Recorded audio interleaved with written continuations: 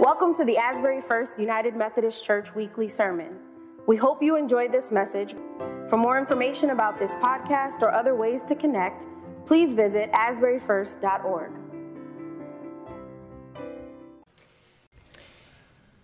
So have you ever looked for the right thing in the wrong place?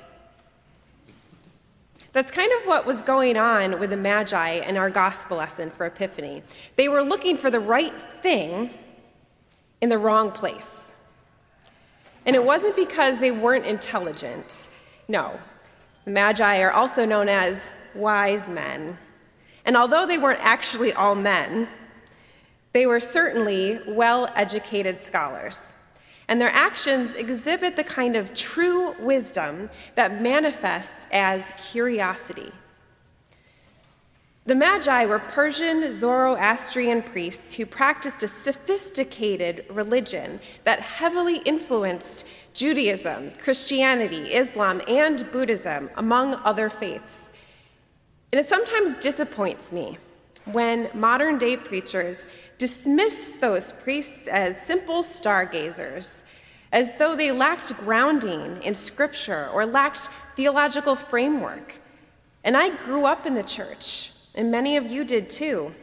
And I have heard over and over the jokes cracked about those wise men not having a map or a GPS or a smartphone, and no wonder it took them so long. But I'm not going to make any jokes about the Magi today, because they had a sophisticated navigation and discernment system that I certainly don't have the wisdom to follow. I fully acknowledge that I would have been so far behind them. And at least they were curious, they were seeking, they were looking for the right thing.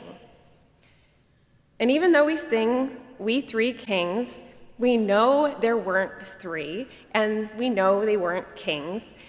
But it disappoints me when I hear about how silly we are for calling them kings when we all know better, don't we? Because it dismisses a legitimate tradition of most of Latin America, the Philippines, and beyond. Referring to the Magi as kings draws attention to the kingship, the lordship of Christ, which is the whole point of Epiphany. Maybe we too can be curious enough to learn from the traditions of others. So, now that I've gotten that off my chest, a group of Magi discern that a new king of the Jews was recently born.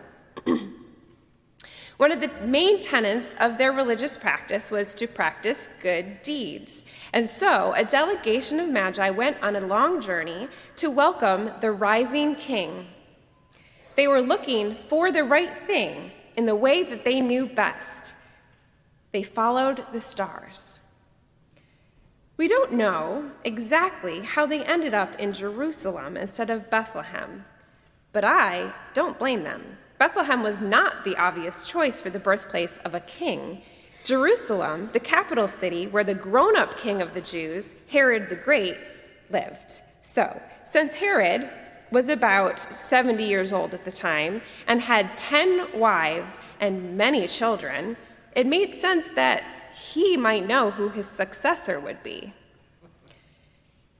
I think we need to talk about Herod the Great. Herod's reputation was not so great. He is known for being a toxic, paranoid narcissist. He was worried about others gaining power over him. Suspecting them of treason, he had many family members, including some of his own children, executed.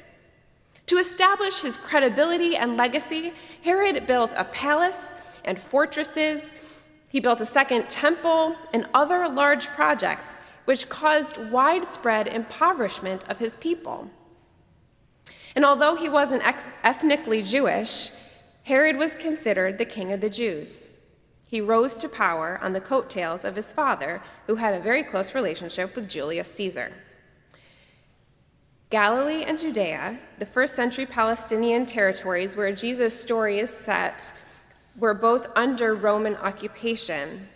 So it was the Roman government who appointed Herod the Great as king of the Jews. And so maybe you can see how the Jews themselves might have viewed Herod the Great. Many were doubtful about the validity of that designation. And maybe you can see how tragically the Magi find themselves looking for the right thing in, really the wrong place. Maybe the wrongest place. They come in and ask, "Where is the child who is born King of the Jews?" And King Herod is frightened. And all of Jerusalem is frightened too, because if Herod loses it, but he doesn't yet. Instead, Herod gets manipulative. "Oh, I see. You're looking for the child who will be born the true King of the Jews. I myself haven't yet found time in my busy schedule to make my way down yet. But if the scripture is right, you should be able to find him in Bethlehem. But definitely, when you find him, please make sure that you come back here and we'll have dinner and you can tell me all about it so that I too can go and pay him homage." Looking for the right thing in the wrong place. Do you think that that's what he wants to do? I mean, if you don't have the whole backstory and you just see the charm and the gravitas in the moment, and you haven't yet read past verse 12 in the Gospel of Matthew, you might be looking for the right thing in the wrong place too. But if you read on, you find that Herod wants to kill the child and tries to by executing all of the baby boys in Bethlehem. Even though they're looking for the right thing, by looking in the wrong place, by making a human error, these extremely wise magi are unintentionally complicit in great harm. That's the reality of this story that is hardest for me to take. That truly good, truly intelligent, truly well-meaning people can be complicit in harm. Most of us are out there every day trying our best to do the right thing, trying to be good, trying to do good, trying to treat others with kindness and even grace. And on our very worst days, at least we're trying to not harm other people. Am I right? And yet, the world is full of pain and suffering. Where does it all come from? This would be easier to take if Herod was just totally insane and the Magi were totally innocent. It would have been easier to take if Herod was just going to do it anyway. But how would he have been tipped off if no one else seemed to acknowledge Jesus' lordship until Herod the Great was long gone? The Magi are good people who just look for the right thing in the wrong place. They make a huge mistake, and it causes harm that cannot be undone. Has this ever happened to you? Have you ever gone looking for the right thing, but in the wrong place? And has it ever caused harm? The right things that we look for, they're all good things. We're looking for love, for connection, for comfort, for meaning, for security, for hope, for belonging. But we look in the wrong places. We look for belonging in social cliques or clubs, or in the world of social media, and we get sucked into a spiral of ever-deepening isolation and feeling even worse about ourselves.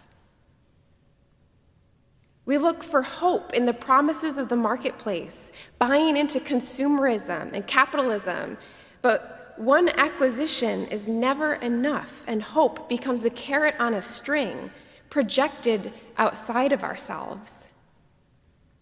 We look for security in a self-centered way that just breeds anxiety and stress. We look for meaning in our accomplishments and our accolades and a never-ending hustle that stretches our spirits so thin that we wonder who we really even are. We look for connection by creating or sustaining drama, communicating our need for connection through poking our loved ones until they react or respond intensely. We look for comfort by hiding inside of our shell, by numbing our fears, our pains and stresses through food, through television, through sex, drugs, and alcohol. And we look for love, and our hearts get trampled. We are looking for the right things. But when we look in the wrong places, we unintentionally cause harm. And all too often, the harm that we cause doesn't appear to manifest outside of ourselves because it's wreaking havoc within us.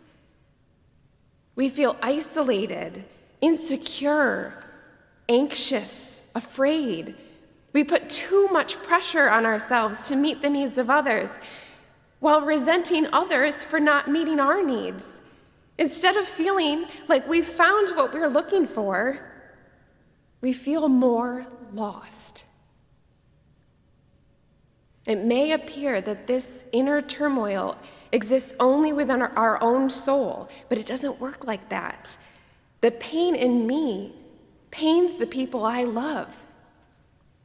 When we look for the right things in the wrong place, we cause harm not only to ourselves, but to our friends, to our spouses, to our children. We cause harm that has a ripple effect that our kindness can't undo. So what now? Well, the scripture says that when the Magi finally looked in the right place, when they finally got to the place where the star had stopped, and they were looking for the right thing in the right place, that's when they had their epiphany. The Greek text says that they rejoiced exceedingly with great joy. They finally found what they were looking for. See, when we look for hope and security, for belonging, for meaning and comfort and connection and love, we look all over the place. But we can find it all in one place, in grace through Christ. We belong to each other through Christ. We have hope in the kingdom of heaven through Christ. We are secure in grace through Christ. We find our life's meaning and our truest identity in serving and following Christ. We can lean on Christ's abiding presence for our deepest needs in comfort and compassion, for courage, for connection. And there is no greater love for us than Christ, who laid down his life for our sake. We are looking for the right things. We just need to look in the right place. You know, there's a reason for the juxtaposition of King Herod and King Jesus. They rule in very different ways, don't they? King Herod rules with wealth and prestige, with control and fear and violence. On the surface, he might look powerful and successful and admirable, like someone we're compelled to follow. But King Jesus rules with material poverty, with humility. He rules with freedom, with grace, and with peace. On the surface, Jesus might look powerless and unsuccessful. His appearance and dress is certainly less sharp and snappy than that of King Herod. On the surface, King Jesus might not be the obvious choice.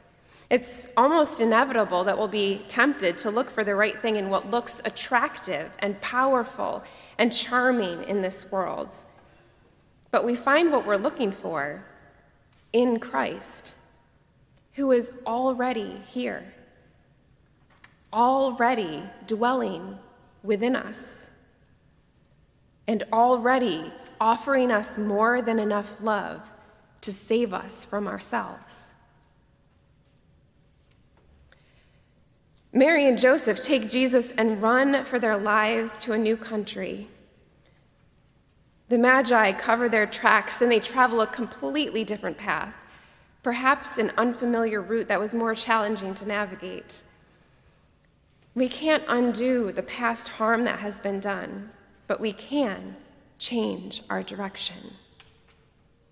When we experience the forgiveness, the hope, the belonging, the security and peace that the love and grace of Jesus brings us, then we too can experience an epiphany. We too are compelled to change directions. All too often, though, we hesitate to change directions. We wonder, what will people think? Will they realize that we've made a mistake? We struggle to accept God's grace. We don't want to be forgiven. We want to be right. We want to earn it. We want to deserve it. We want to prove ourselves. We want to save ourselves. And all of a sudden, we're already back to looking for the right thing in the wrong place. All too often, we hesitate to change directions because we've just spent so much time and so much effort getting to where we are right now. We've invested so much of ourselves in getting to this place that changing directions is really scary. But we don't have to spend any more time in the wrong place just because we spent a lot of time getting there. Through Christ, we are forgiven, and we are free to change directions, to change the course of our lives, to heal from the harm. And the healing that we do also has a ripple effect. It ripples to our neighbors, to our spouses, to our children. And healing is hard work, but it is the only way the future world can look better than the world does today. The Magi encounter Christ and go home by a different way. So can we. Today is the first day in a new year, and while we might long for a clean slate, there really is no such thing. But if we have been looking for the right thing in the wrong place, if we have been heading into harm's way, today is as good a day as any to set our intentions straight. Friends, we can change directions. We cannot undo the past, but by the grace of God, we can make our future so much better. Amen? Amen. Amen.